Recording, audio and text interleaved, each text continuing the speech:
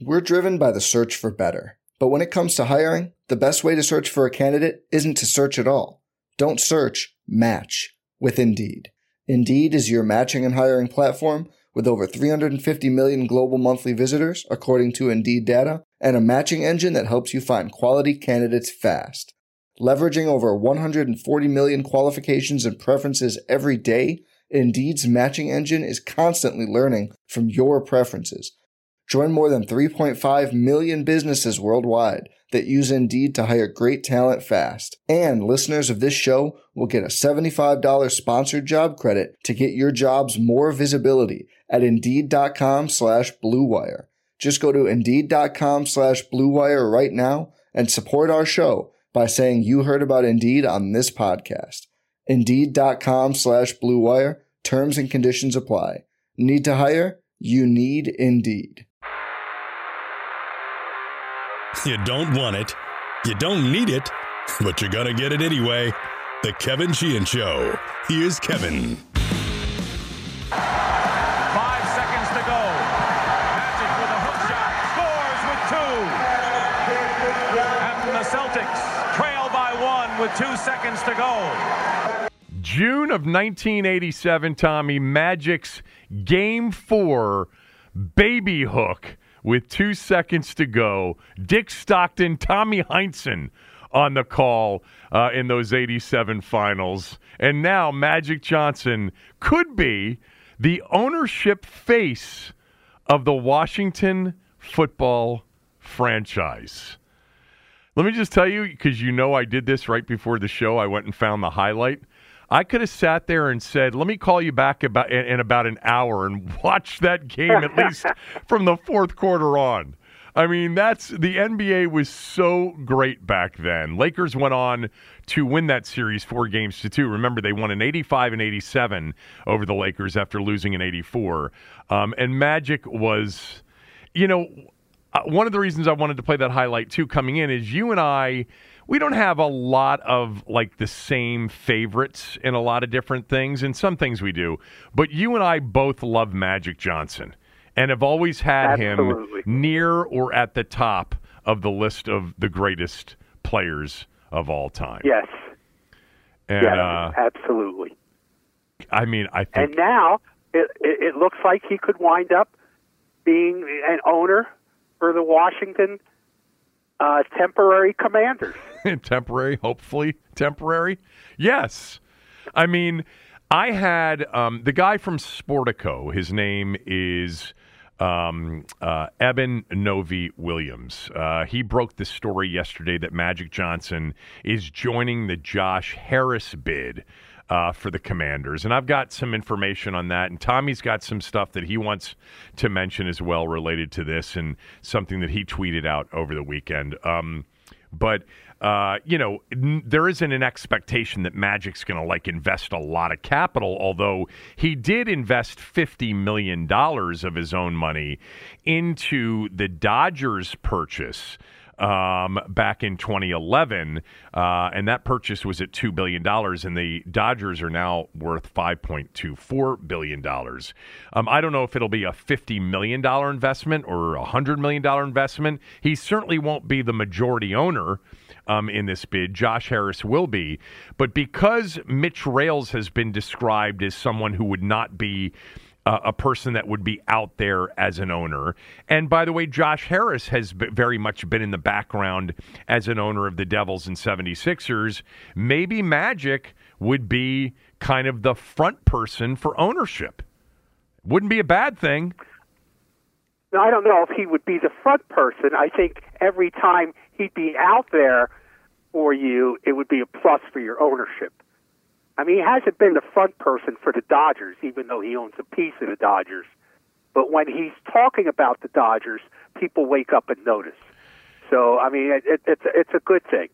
There's no way it's not a good thing, and it certainly dresses up the Harris bid.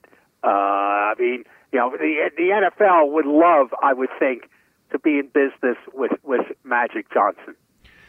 Tommy, the gentleman that I had on radio this morning that wrote this story, that broke this story, Eben Novy-Williams, told me that, he didn't get into specifics, but said Magic was very much out there as a face of Dodgers ownership. I don't think he was quoted often when it came to business or personnel issues. Okay. With the Los Angeles Dodgers. All right. Okay. He was at the stadium. He may have been interviewed by the guys with microphones, because he's Magic Johnson. And again, if that's your face, but in terms of the leadership, he's not going to have that cachet, and he's probably not going to be the face of the leadership of the organization. I mean, if Josh Harris and Mitch Rales are background guys, you're looking at a team president probably that will be hired, that will be very much the face and the voice of the team. Yeah. Whoever. Do you think it'll be the current CBO? Chief Blunder Officer? Yeah. Tommy refers to Jason Wright as the Chief Blunder Officer. Do you think he would be the face of it? God, who knows? Look, I don't know what Magic's role would be or wouldn't be.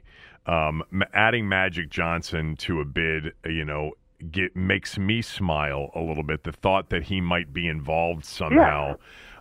Because I'm such a big fan of, by the way, not only one of the more transformational players that has ever played the game. I mean, people, you have to understand, and you can tell me about Oscar, but Oscar was not a pure point guard.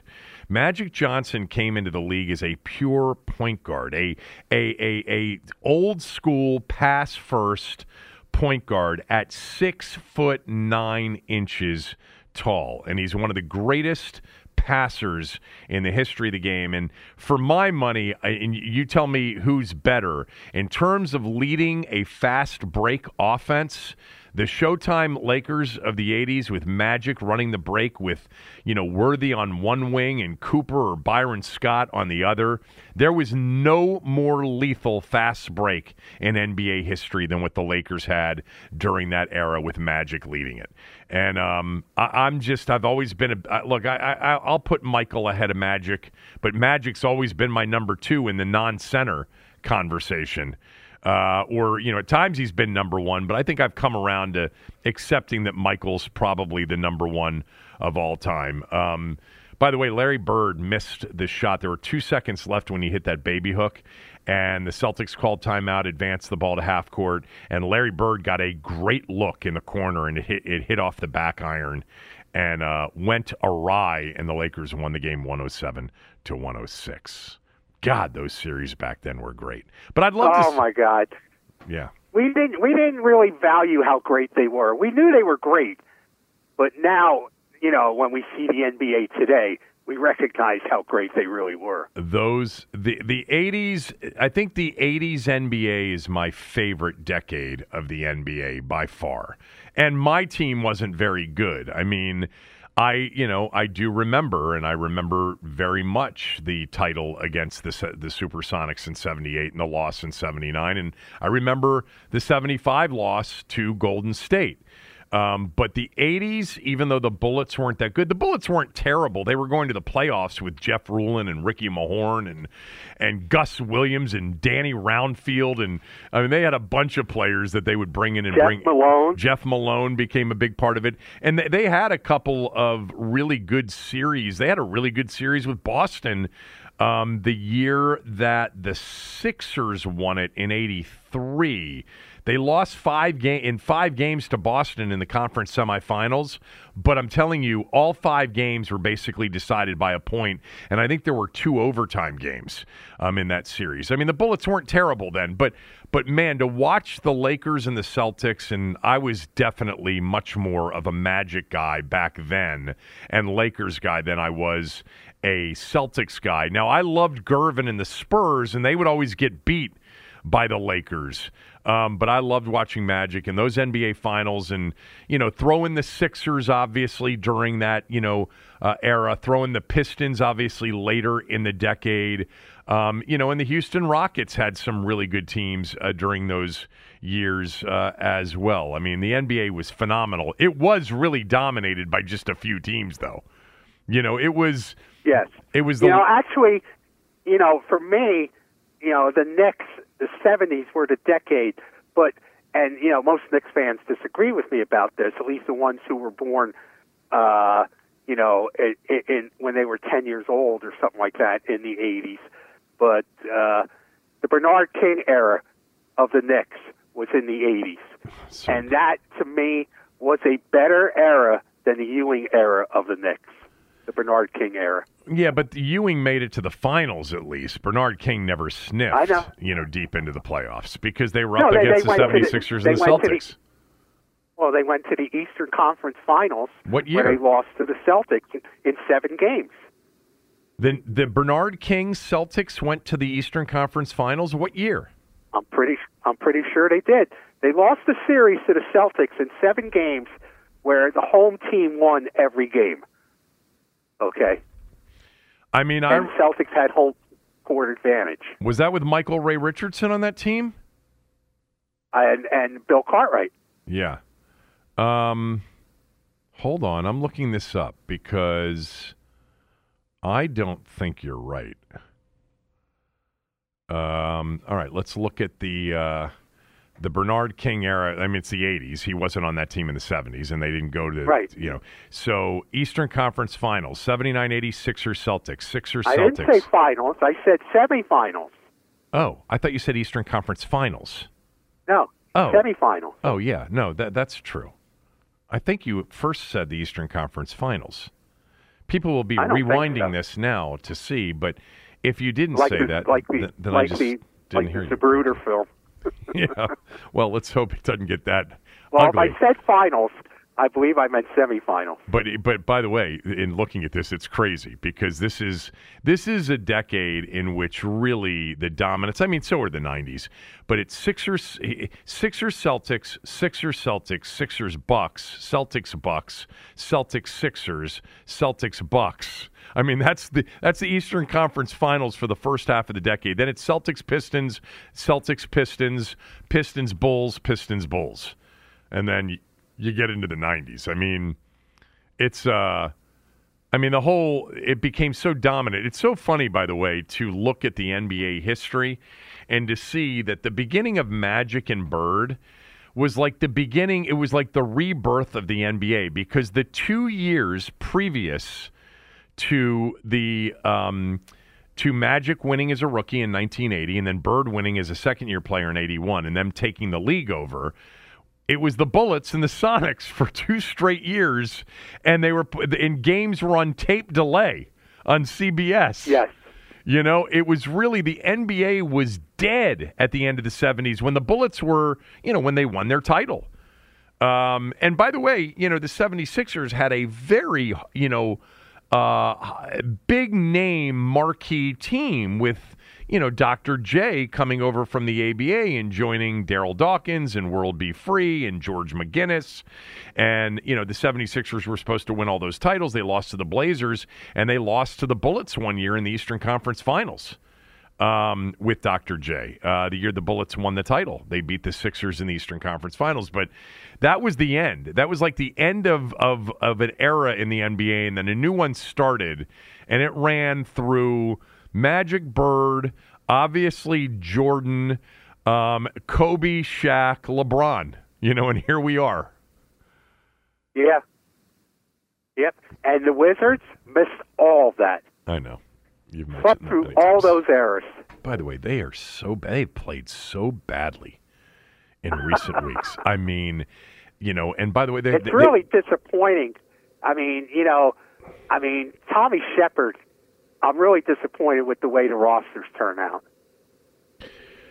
I mean, the funny thing, I think they've got more talent on this team than they've had in a while. I don't know that Wes is the right guy. Yeah. I mean, he's such a nice guy. But I know, but that's a big hire for the general manager, the coach. I hear you.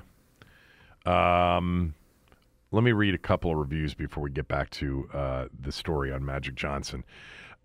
This from 10 Hogs. Found a recipe for the hot brown sandwich on YouTube and made it. I get so much useful information from your show.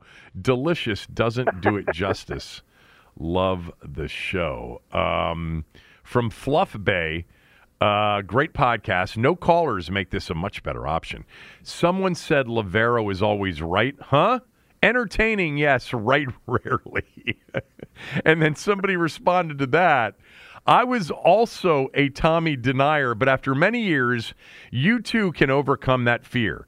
Him, that smug face in the back of Shelley's with a stogie and an expensive beer, he is so inside, you would think he was a beat writer posing as Danny's butler on one of his many toys. And then he writes, Kevin, quote, this was my quote last week about Sam Howell, teams invest more time in their biggest investments while teams invest less time in lesser investments. Thanks, Kamala, for the insight. Did that come up in a pop-up book? LOL, great show. Never miss Tommy. Keep up the great work. Go Terps, go Commies. Appreciate that from Seaman 626. I do want to just defend myself. I said it in the same way that I say, is it better, Tommy, if you're losing in a game, to have more time on the clock or less time on the clock? It was kind of in that same general tone, or at least that's what I meant it to be. But really, that'll clear it up just fine. we really appreciate the reviews and the 5-star ratings. You can do that on Apple for sure. You can do it on Spotify, anywhere else you can do it. It really helps us. And as I've mentioned recently, the new thing that I'm being asked to push a little bit on all of you is to follow us. So there's a big plus sign with a follow button top right-hand corner of your iPhone when you're listening to this podcast. If you haven't followed us, just click that and follow us. And on Spotify, it's on the left-hand side. And it says follow. There's a follow button there. And that really helps us as well. So it's much appreciated. So anyway, this story yesterday from Eben Novy-Williams broke that Magic Johnson is joining the Josh Harris bid. And that was big news. So we now know that the Josh Harris bid is Harris, Mitch Rales, and Magic Johnson. Magic Johnson was, I did not know this until reading this story. I didn't realize this, that Magic Johnson was actually part of the Josh Harris bid for the Broncos. The NFL, wants more black minority ownership. I mean, they'd love to have black majority ownership, but they're going to have to relax some of their restrictions on buying NFL teams. If not, the demand may be there, but the ability to do anything with that demand is really hard. It's really hard to buy a $6 billion NFL franchise.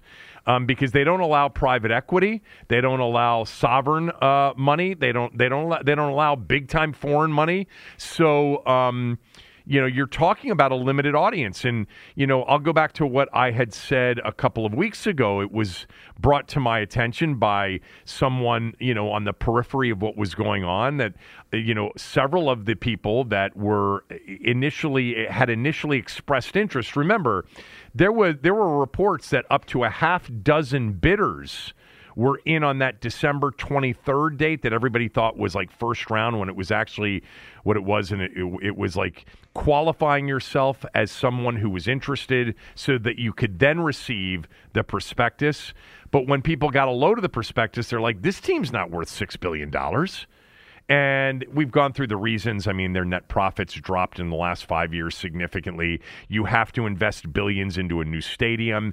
And this team isn't the Broncos in regards to the fan base. The fan base isn't here anymore. You've got to go out and spend a lot of money to get people back and interested, in addition to a new stadium. So a lot of those people dropped out, and I think what we're left with is Josh Harris and maybe Jeff Bezos. Here's what I've learned, Tommy, and then I want you to talk about what you tweeted over the weekend.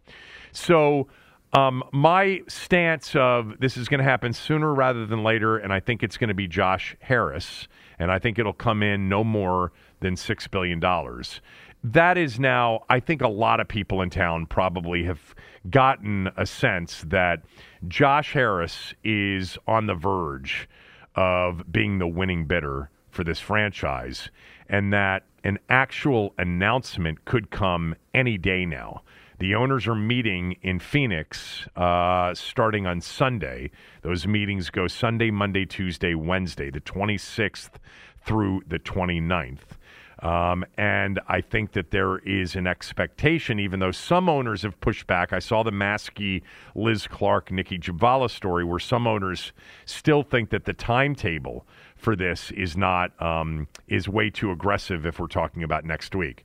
But I think we are on the verge of getting at least an announcement that says pending league approval, pending maybe some more due diligence or whatever, Josh Harris's bid will be the winning bid. It's possible Bezos could get one last opportunity where Snyder says, you know, it came in at 5.8. I really want 6.3 or whatever, and maybe he turns to Bezos for the first time and says, "All right, I'll sell it to you."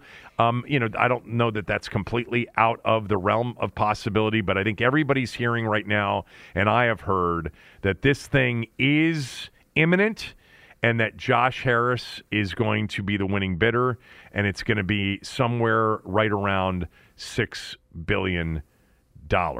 Again, keep in mind the announcement of this is imminent. You still have, it took 2 months for the deal to close in Denver from the time that they announced that the Penner/Walton bid was the winning bid until the deal actually closed. You know, and the league voted and the deal actually closed with funds wired, etc.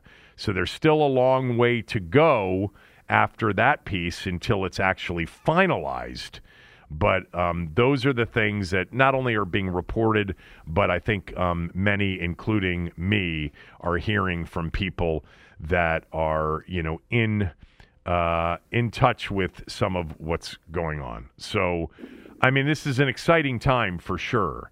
But it hasn't happened yet, but I think it's going to. So you tweeted out something over the weekend. Okay, yeah. My information is that it is Josh Harris, and it will be announced very soon. But, let's remember the thing about, Dan Snyder is an owner who once had an employee pour sour milk in the suite of somebody he made a deal with once. So he's capable. I'm not sure this guy is satisfied with a business deal unless he feels like he screwed somebody over. So there's always the room for chaos and something to get in the way. I tweeted out over the weekend I tweeted out, first of all, back in November, I had heard that there was a big New York investment firm interested in bidding for the Commanders, and that Michael Jordan would be part of their group. And I was not able to confirm that ever, so I never mentioned it. I never wrote it. I never did anything with it.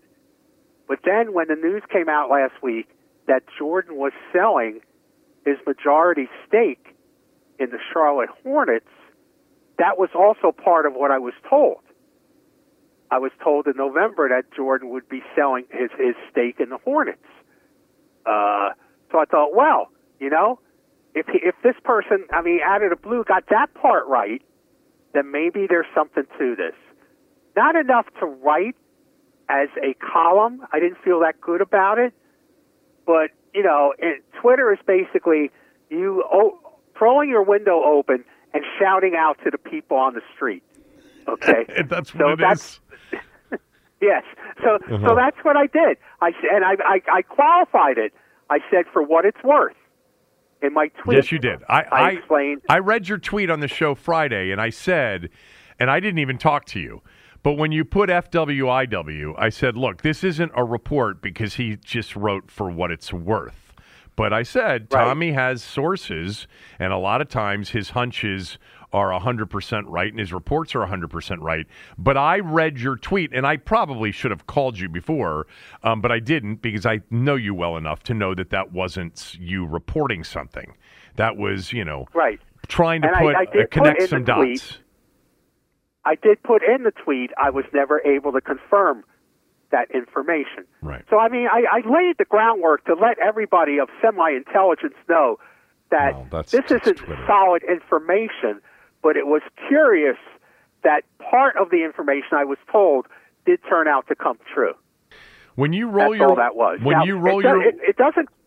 when you Go ahead. roll your window down and you start shouting things out the window, don't assume that everybody that's hearing you is intelligent. I know. I know. But it did take off, and look, it doesn't seem to fit in at all with the narrative that's unfolding, right? Yeah, I mean, it you're doesn't. Magic and Jordan aren't both going to be part of the Harris bid. No. No. No. So, and But Bezos if there doesn't is a need bid- if Michael. there is- well, but Bezos might want. Look, the NFL might want Michael. Yeah. I mean, the NFL. I mean, part of what I was told is that then the Jordan brand would be a big part of what the Commanders do with their marketing and their uniforms and everything. And I would think that anybody would want to be in business with that, particularly the NFL. So while Bezos doesn't need Jordan, I think the NFL would love to be able to say Michael Jordan is one of their minority investors.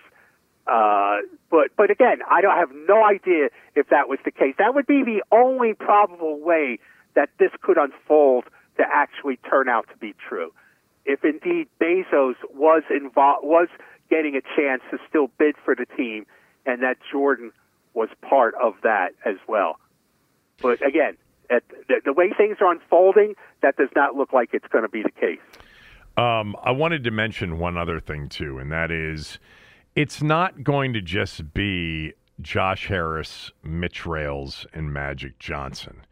The cost of the team being $6 billion, like I said, there aren't many people that can just slap down, $1.8 billion, 30% down, and then, even though you can borrow up to $1 billion, write the check for the rest of it. It's just a very, very small group. Obviously, Jeff Bezos is one of those people, and the Walton family, the Walmart family, they're in that category as well.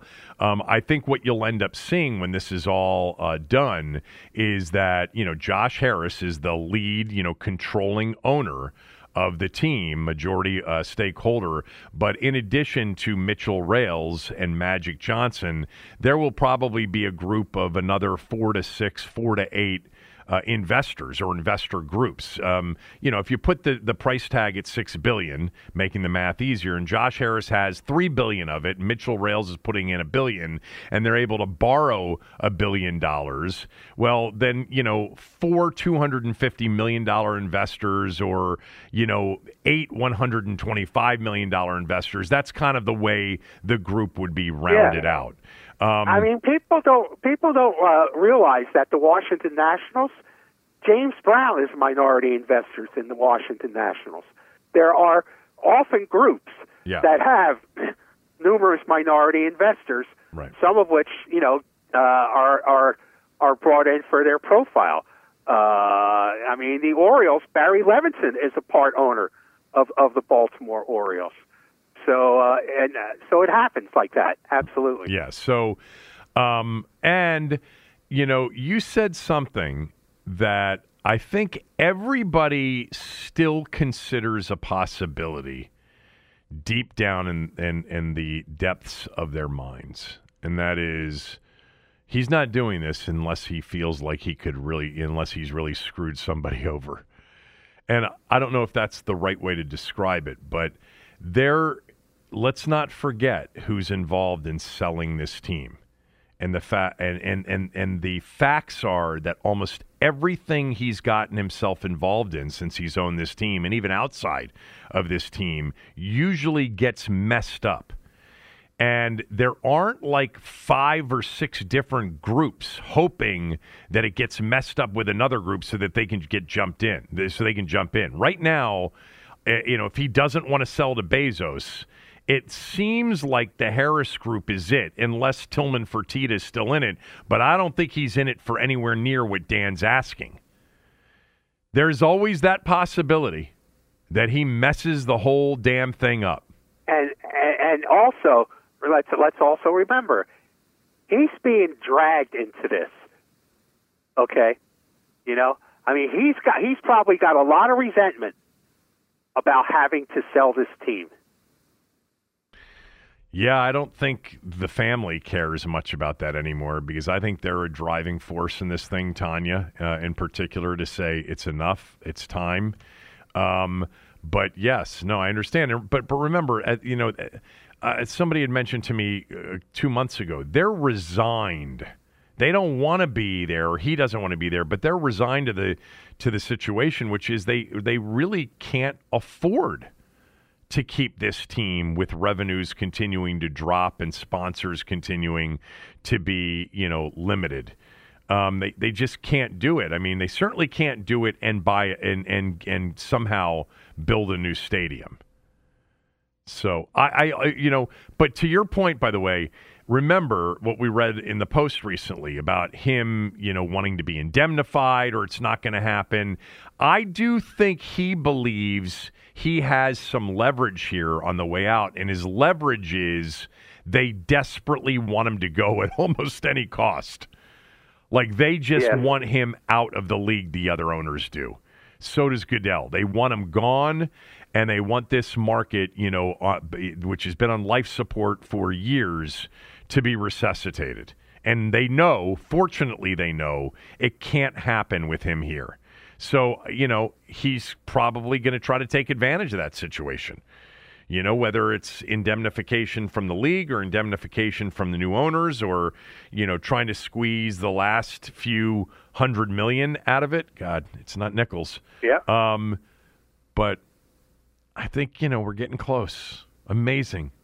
I said to my wife last night, because I hung up with one of the people that I was talking to about this, and she said, "What did you learn from that call?" And I said, "I had a couple things," but I said, "It's really amazing is we've been talking about this now since November, which is when the announcement came out about Bank of America. And I feel like we've been, under the assumption that this was going to happen, now for several months. And I'm almost feeling like we're not embracing the moment like we would have if we just heard on one day he sold the team. But it's amazing he is selling the team. I mean, a year ago, 6 months ago, this wasn't really a possibility, even though you and I have had many conversations about how the league wants him out. He, at some point, isn't he just going to realize, my God, this is miserable owning this team. Nobody likes me. This isn't any fun. I never thought that the league voting him out was a legitimate possibility, and who knows. But I think it's going to happen, people. Like, Snyder's not going to own this team anymore. Now, I just hope the new guy comes in and changes the name. What? We need to maybe open up a deprogramming camp. Okay, for fans. I mean, to basically deprogram them about expecting the worst, about not taking this franchise, which is really the way to operate for the last, I'd say, 10 years, I would say. But I definitely in the last 4 or 5, the way people have, not take them seriously as a football organization. I know I'm going to have to go through that deprogramming. I'm going to have to say, well, this is not the Dan Snyder Commanders anymore, and we need to recognize that every day when that happens. Do you think if we open up a deprogramming camp, it'll be like the Michael Scott Paper Company when they use the Korean church bus and people will start getting on, not knowing what it is, and we'll end up with a bunch of religious nutcases coming into the camp saying, deprogram me from this cult I was in? You don't deprogram people who have checked out. You deprogram people who have been that's true. Right, who have basically been what's the word I'm looking for? You know, when Patty Hearst was, you know, part of that cult. Hostage. She was held hostage, but what was the mental process? What's the word I'm looking for? Brainwashed. Brainwashed is what I'm looking for. There you go. When you deprogram people who are brainwashed, we haven't been brainwashed. We've just checked out and stopped paying attention. We need, it's almost like we need people to show up to say, we got to get you back into shape. You've gotten out of shape here over the last 10 years. Maybe that's it. Maybe that's it. You need to get people back into the building.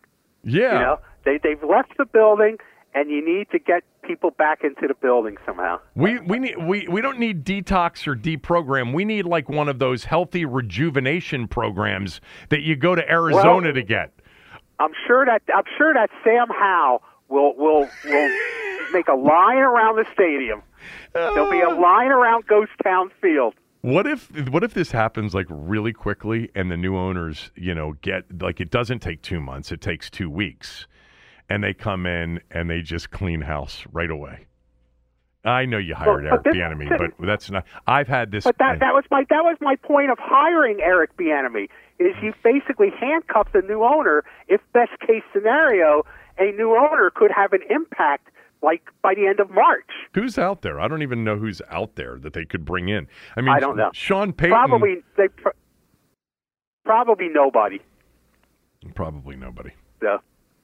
Anyway, unless you make a move for a guy like Jim Harbaugh, you know. Yeah, I don't know. I think we are absolutely stuck with Ron Rivera, Jason Wright, the CBO.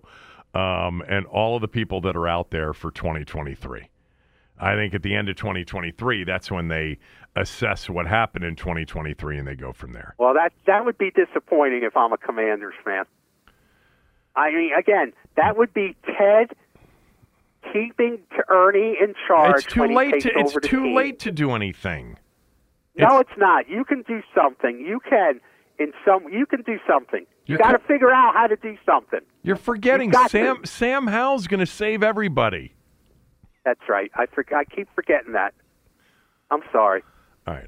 Let's talk about some other things, including Ed Cooley being the Georgetown coach, which I talked about a little bit, but I want to get your thoughts. Also, back to the Commanders as well. A receiver left the team yesterday, and he was actually one of my favorite players. More on that after these words from a few of our sponsors. We're driven by the search for better. But when it comes to hiring, the best way to search for a candidate isn't to search at all. Don't search, match with Indeed. Indeed is your matching and hiring platform with over 350 million global monthly visitors, according to Indeed data, and a matching engine that helps you find quality candidates fast. Leveraging over 140 million qualifications and preferences every day, Indeed's matching engine is constantly learning from your preferences. Join more than 3.5 million businesses worldwide that use Indeed to hire great talent fast. And listeners of this show will get a $75 sponsored job credit to get your jobs more visibility at Indeed.com/Blue Wire. Just go to Indeed.com/Blue Wire right now and support our show by saying you heard about Indeed on this podcast. Indeed.com/Blue Wire. Terms and conditions apply. Need to hire? You need Indeed.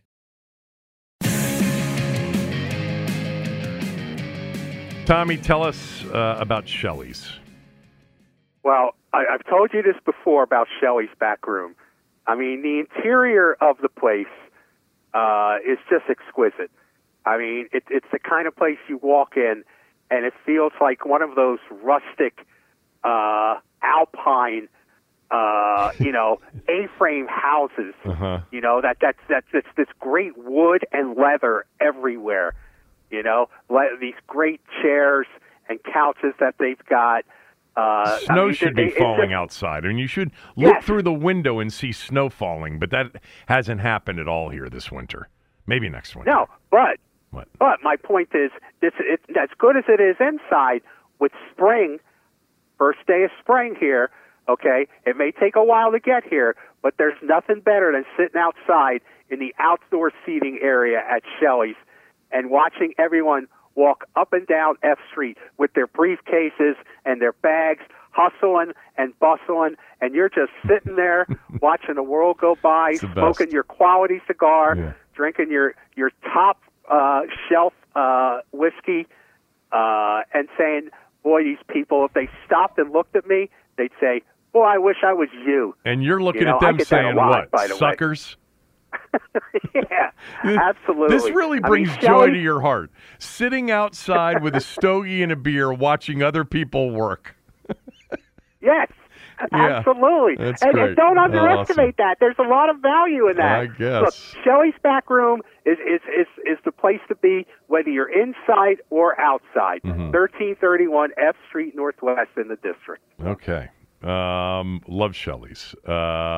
Anyway, so Ed Cooley's the new coach at Georgetown. I mean, he's going to get paid a lot of money. I talked about it yesterday in the podcast. I want your thoughts on it as well. But Ed Cooley sent out a long tweet this morning, and man, the reaction to it is they feel betrayed in Providence. That's for sure.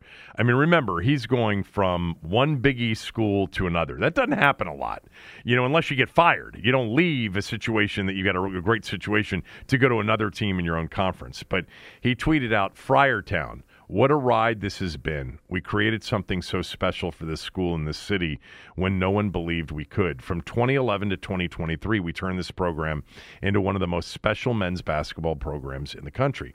I'd like to send a big thank you to our fans, student body, alumni, donors, season ticket holders, current and past coaches on the staff, student managers, graduate assistants, and the incredible team at the Amica Mutual Pavilion, the city of Providence and the state of Rhode Island. I also want to thank President Ken Sicard, athletic director, yada, yada, yada. Lastly, most importantly, I want to thank all of my current and former players for believing in us. Thank you for putting it all on the line in every single game in black and white. Thank you. God bless. Go Friars. I mean, I'm looking, this always happens, right, in these situations, but you're a fraud. Providence fans deserved better. Traitor, fraud, coward. Fraud, and then lots of different emojis, and gifs and gifs. I wish you no good luck, Ed. Thanks for betraying and giving up on your team mid-season. He put his house on the market on March 3rd, apparently. That was out there yesterday. Man, it's brutal. I didn't, to be honest with you, yesterday, Tommy, I didn't even think of it in terms of, I should have. It didn't occur to me for whatever reason to think about it in terms of leaving one school where you're under contract and you've been successful, and then going to a rival team in your same league. That is bold. It is bold. Just think about the days when Maryland was in the ACC, and if you had something like that happen within the ACC, it would be horrific. Yeah, for the fans who lost their coach. Right. It would be. I mean, like if Gary left before winning the national championship, yes. It's the 4 Sweet 16s, and he leaves to go to UVA or something like that. Yeah, that would just be terrible. It would be bad.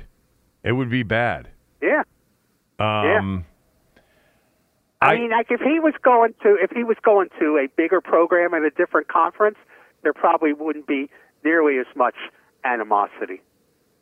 No. The animosity is because he's taking a job with, by the way, if you're a Providence fan, you look at Georgetown, you don't look at Georgetown the same way that, others look at Georgetown. It's been a long time for Georgetown. They haven't had an at-large bid in like 8 years. They have been at the bottom of the league here during the Patrick years. And, the Patrick Ewing, John Thompson years, or even Allen Iverson years, we're talking about a quarter century plus, from the Iverson years. And so, I mean, I actually had this debate a little bit with Barry's Verluga this morning on the radio show. And he said, look, Georgetown's brand, longstanding brand, makes it a better job than Providence. I don't think it's that much better of a job. I mean, Georgetown does have a brand. It's a natural recruiting area, obviously. But, man, Providence, they're the only show in town. You know, I know that they're a Boston, town in terms of sports fans. I flew into TF Green every single week, Tommy, for about 2 years. TF Green being the airport in Providence, because I worked in Boston. But they're really, they're a big time show in Providence. They sell out that Dunkin' Donuts Center. They have a terrific practice facility, and the program's beloved. Look, they've had Rick Barnes, they've had Rick Pitino. They've had great teams. You remember Marvin Barnes and Ernie DiGregorio. They beat Maryland in an Elite Eight with Lefty to get to a Final Four. Back in 1973. I mean, Pitino took him to the Final Four. John Fanta, who I absolutely love, who's a Fox college basketball analyst. He's great. I have him on the show all the time, on the radio show. I absolutely love him. I think he's really sharp. He said that Ed Cooley is going to Georgetown because you can win a national championship at Georgetown. I think you can win a national championship at Providence. I know they haven't, and Georgetown has. But look at I think you can win a national championship in a lot of places. Butler was in a national championship game. Yes. I agree with you. I agree with you. But I do agree with Barry that Georgetown's probably a better job because of the brand. But that brand is hanging on by its fingernails. Yeah. Okay. I mean, Georgetown, you could argue, is closer to being a Patriot League team than it is a Big East team. I mean, no disrespect, really, to Colgate or Navy or AU or, come on, help me, Holy Cross. Is Loyola Baltimore a Patriot League team? I don't know. Is Army a Patriot League team? Shit, now you're going to make me look this up. I can't. Okay. But my point is, I know what your point is, but they're not going to be relegated. They're not going to be relegated. Colgate, Navy, Lehigh, Army, BU, Lafayette, AU, Loyola, yes, of Baltimore, Holy Cross, and Bucknell. I should have gotten Bucknell. They've had some really good teams, Bucknell has. And Georgetown. And Georgetown fits right in. No, they don't. Yeah. It's Georgetown. And by the way, he's going to turn it around quickly because you can do that in college hoops now with the portal. He's going to get some transfers, and they're going to be knocking on the door year one. I don't even know what they had this year or what they have coming back, but he will get a bunch of transfers in there. And by the way, Pitino will at St. John's, and both of those teams will be knocking on the door for the tournament, if not next year, the year after. Probably. Anyway, Cam Sims left the Commanders to go to Vegas.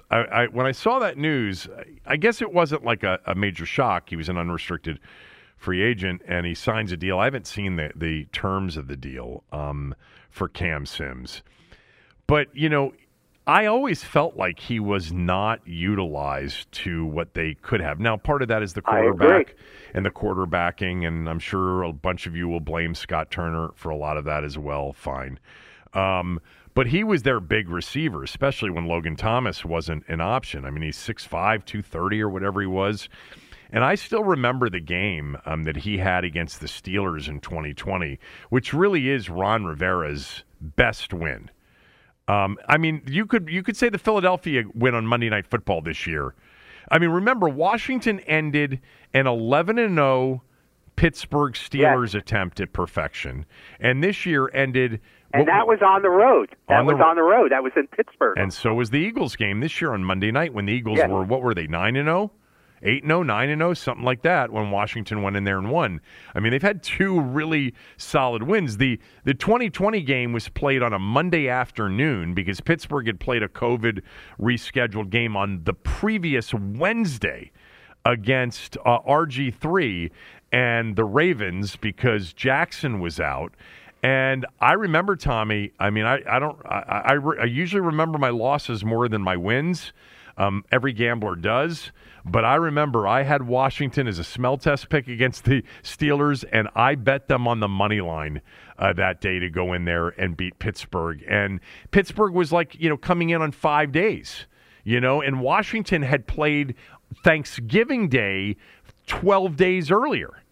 And so they had all this rest, and they were still down in that game. But Cam Sims had a monster game. He caught 5 balls for 92 yards and had a huge one-handed grab on a big third down in the fourth quarter when they drove down for, I think it was a field goal or maybe the go-ahead touchdown. But I always liked Cam Sims. I always thought that they didn't get enough out of him. Look, they must have liked him because they kept bringing him back. Yeah. And so he'll be with Jimmy Garoppolo in Vegas as a Raiders wide receiver. So I think he was the longest tenured team. I think he was their longest tenured player. Is that true? Really? Yes, we talked about this before. We have? Last summer. Yeah, and you went through looking it up, and I think he's their longest tenured player. Holy shit, that's unbelievable.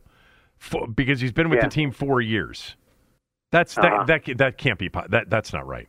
John Allen's been with the team longer. John Allen's definitely been with the team. He was drafted in 2017. Okay. Let's see. Did we really have this conversation? Yeah, we did.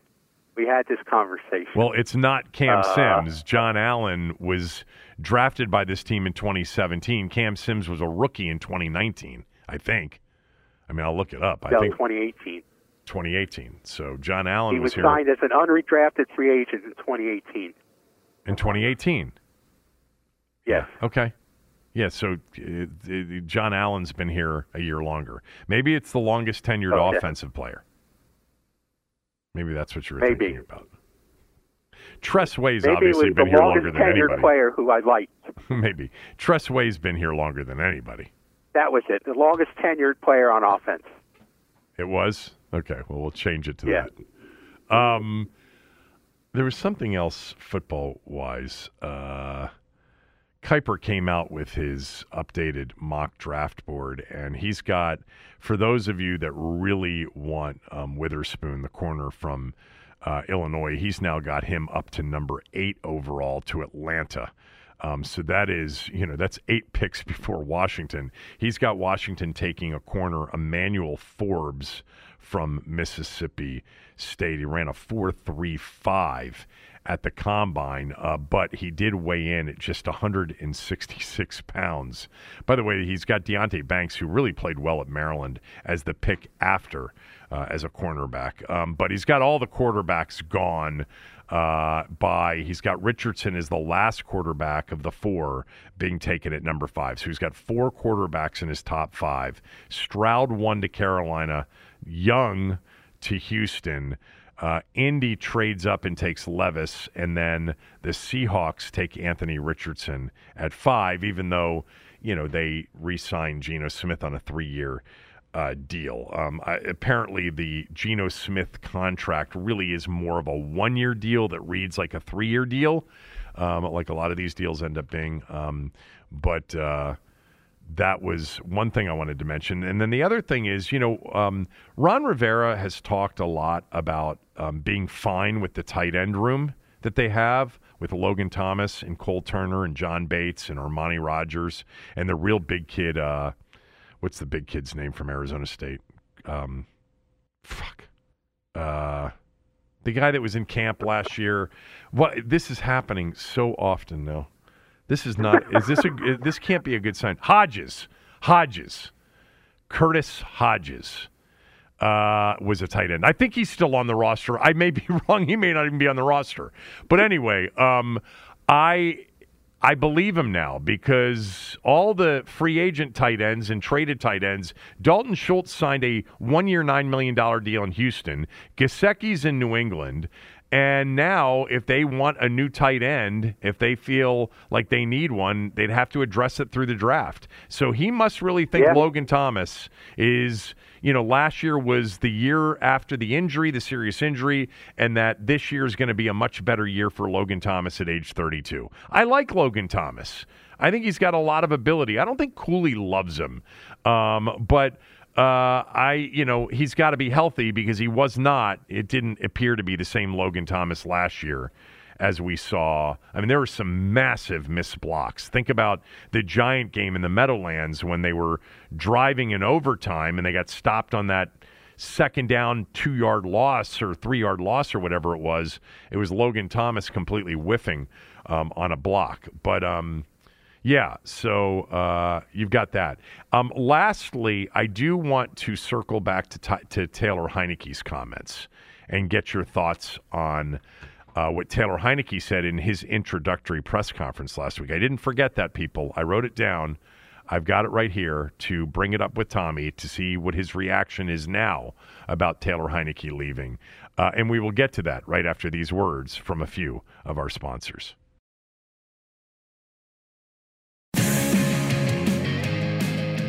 It was very tough. I feel like that's a home for me. I built a lot of great relationships there. There's a lot of great memories there. They gave me my second chance at football, and there's a lot of special people up there. But I'm going from one home to another. So it's a pretty easy process. But I'll be lying to you not to say I was a little heartbroken to leave those people up there. Atlanta said they were interested from the beginning. I didn't know how interested they were, but there was some interest there. And honestly, I was about to sign back with Washington about 2 or 3 days ago, and Atlanta comes in with a better offer, and I sat back and thought about it. And my family's from around here. I'm from around here. My little nephew's going to be able to come see me at training camp and go to the game. So that was a big part of it, and I'm just happy to be home and do that for my family. That was Taylor Heinicke last week when he was introduced to the Atlanta media after signing with the Falcons. I'll ask Tommy for his reaction to that. I will repeat my reaction to it that I had on Friday when I played it, but I do want to mention to everybody that this segment is brought to you by MyBookie. Go to mybookie.ag, use my promo code KevinDC, and you can essentially deposit your money, wager that amount one time, and then you're eligible to cash out. Most books don't let you do that. MyBookie does. It's perfect for the NCAA tournament. You got the Sweet 16 coming up. By the way, they've got a $50,000 bracket contest for the Sweet 16 at MyBookie. And some of the point spreads for the Sweet 16 games, which should be great, by the way, are interesting. Michigan State laying 2 to the 3 seed, Kansas State. Michigan State's a 7 seed, and they're favored by 2 over the 3 seed. If you don't think that's a lot of respect for Izzo, you haven't been following the sport. Go to mybookie.ag, KevinDC. You need to put my promo code into the promo code section, and they'll let you deposit and then cash out quickly once you wager that first deposit amount one time. So that was Taylor Heinicke in his introductory press conference last week, saying very nice things, talking about how, it's heartbreaking to leave Washington, that he really thought that he was coming back to Washington, that he was about to re-sign, but Atlanta came in with, a better deal and there was a chance to go home, etc. It didn't sound to me like a guy that had a major problem and that there was no chance that he was coming back because Ron Rivera was still here. Assess. Again, I don't know why we're going through this again. I haven't changed a bit. Okay? I'm going to stick with what his good friend and former college coach Bobby Wilder told Al Galdi, who said, "I can't reveal the private parts of my conversation, but what was very apparent is that at one point there was a disconnect between Taylor and Rivera for obvious reasons. We all saw it, okay?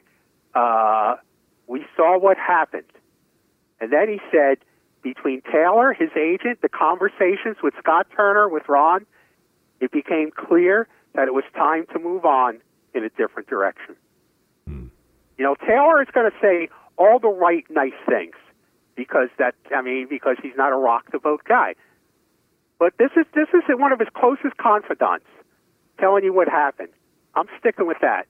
Now, again, would he have come back to Washington if he didn't have many other options? He wasn't going to cut off his nose to spite his face. But I think the emotions he's talking about are with the locker room, not with the coach. Yeah, I don't know. I mean, it sounds like there were, the Falcons were interested and Washington was interested, and he was about to re-sign with Washington, but Atlanta came up with a better deal, and he took the better deal because in part he gets to go home. But it sounds to me, and I go back to what John Keim told me the morning that he signed with Atlanta, literally 20 minutes before the announcement came out that he had, or the report came out that he had signed with Atlanta.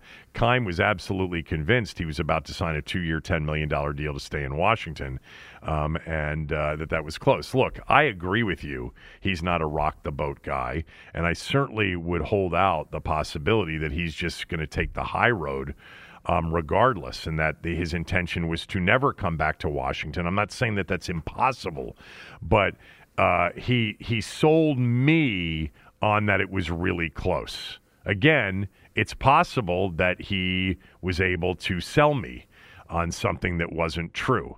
But in listening to that, I kind of felt Is it possible like he had two choices, and that's it? Atlanta and Washington? Is it possible? Yes. It's possible. Okay, well, if that's possible, like I said, he wasn't going to say, well, I'm not going to play in the NFL.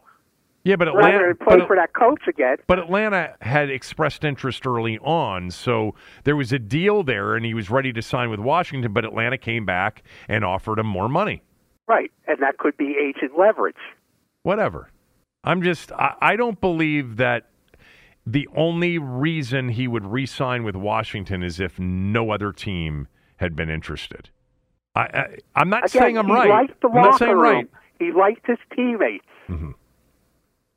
Right. But his godfather was gone, and that was Scott Turner. Right. All right. Whatever. It's Taylor Heineke. How about Goodell signing a new contract? I know. Multi-year extension, $63.9 million per year is what he was making per a 2020 New York Times report. He's made $500 million since becoming the commissioner in 2006. And now he's going to sign a multi-year extension next week per Adam Schefter. We don't know for how much. Let's just say it's a slight raise to $70 million per year. I knew that he made an unbelievable amount of money, but my God, is that ridiculous money for a commissioner of a league? I don't like Tony Soprano would say. He's a good earner. He's a good earner, exactly. That's what he makes them money. Right. We make money with Roger. This is what they would say in the mob. I know. I just think that you can make money with Roger and pay him, $10 million a year, not $70 million a year.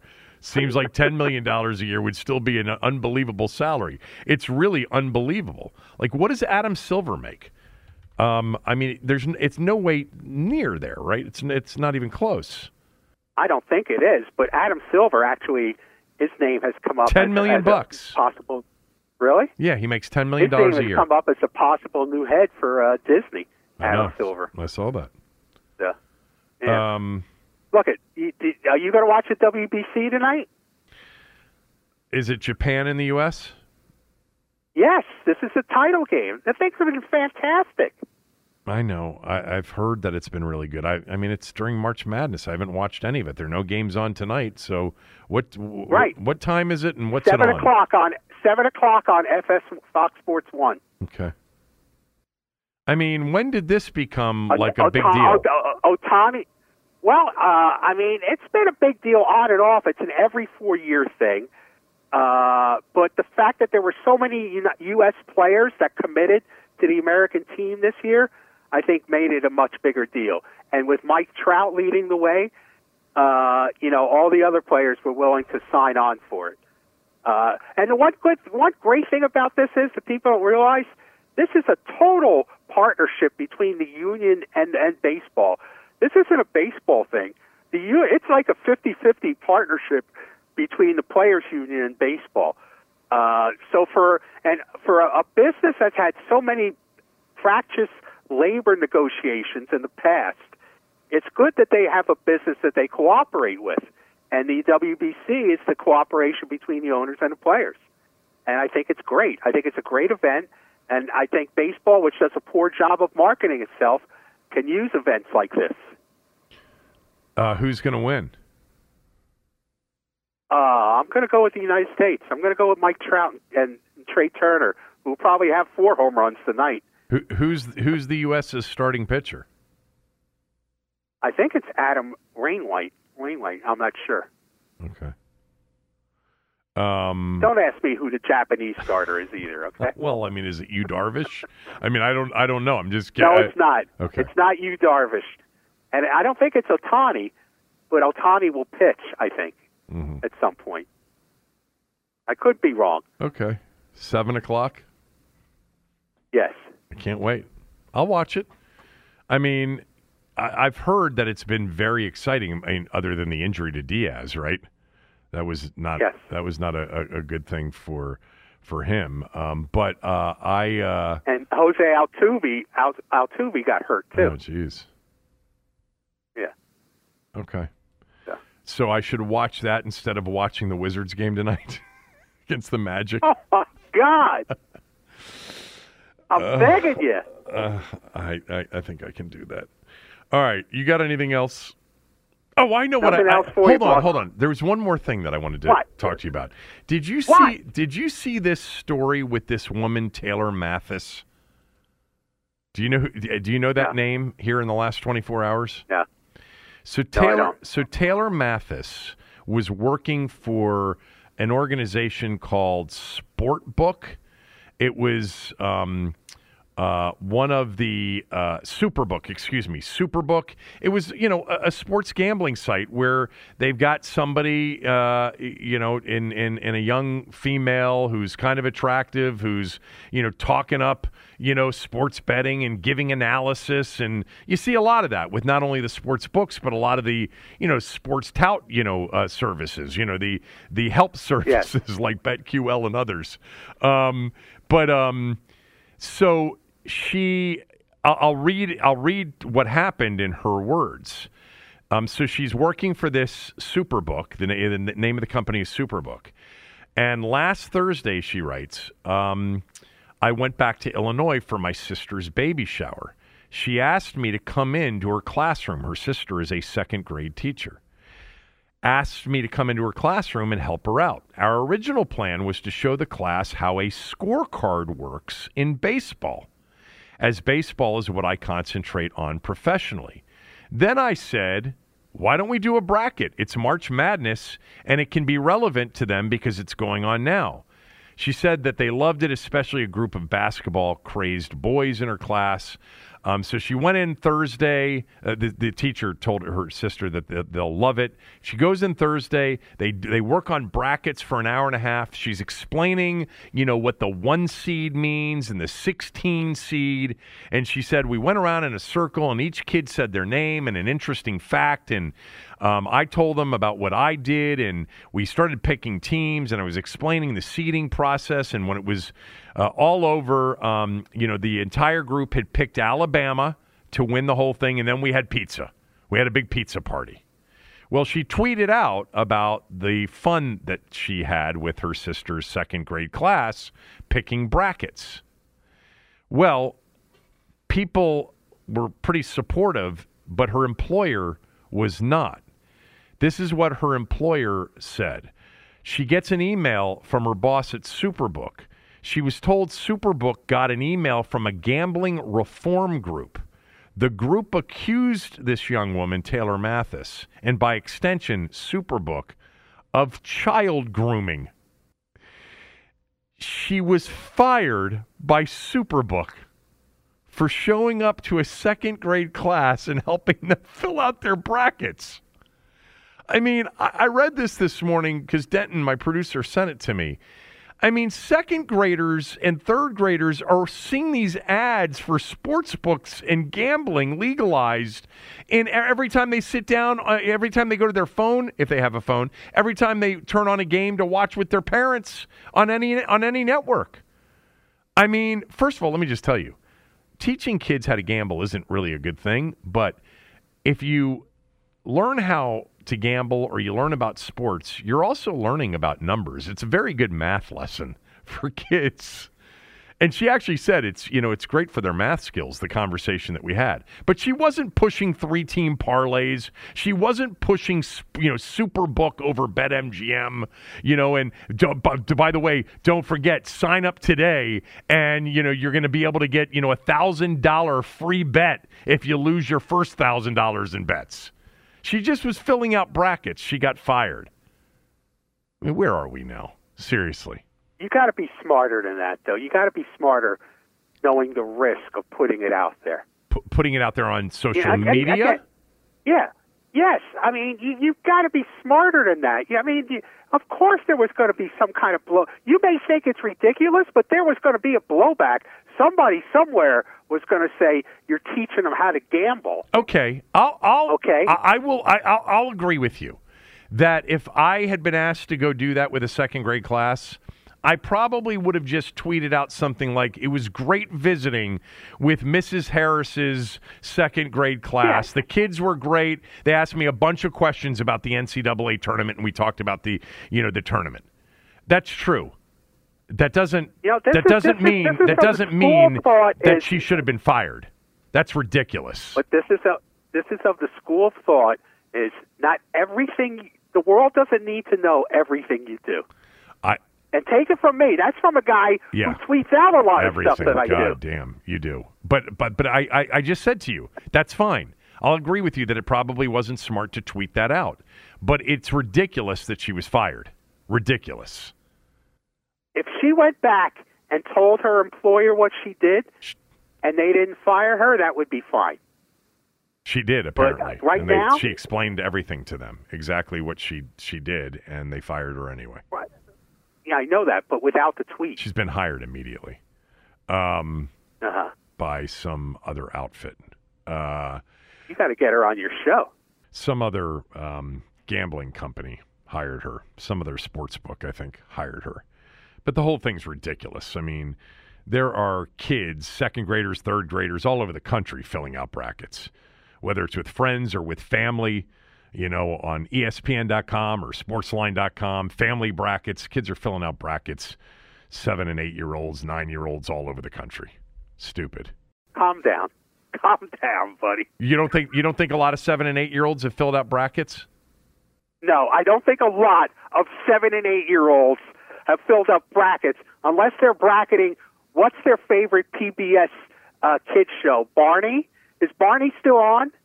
No, I don't think a lot are doing that. I bet you they are. A lot. Yeah, a lot. Okay, buddy.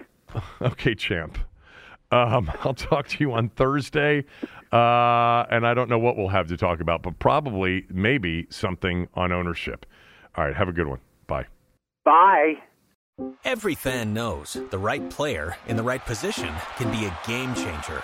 Put LifeLock between your identity and identity thieves to monitor and alert you to threats you could miss. Plus, with a U.S.-based restoration specialist on your team, you won't have to face drained accounts, fraudulent loans, or other losses from identity theft alone. All backed by the LifeLock $1 Million Protection Package. Change the game on identity theft. Save up to 25% your first year at LifeLock.com/aware.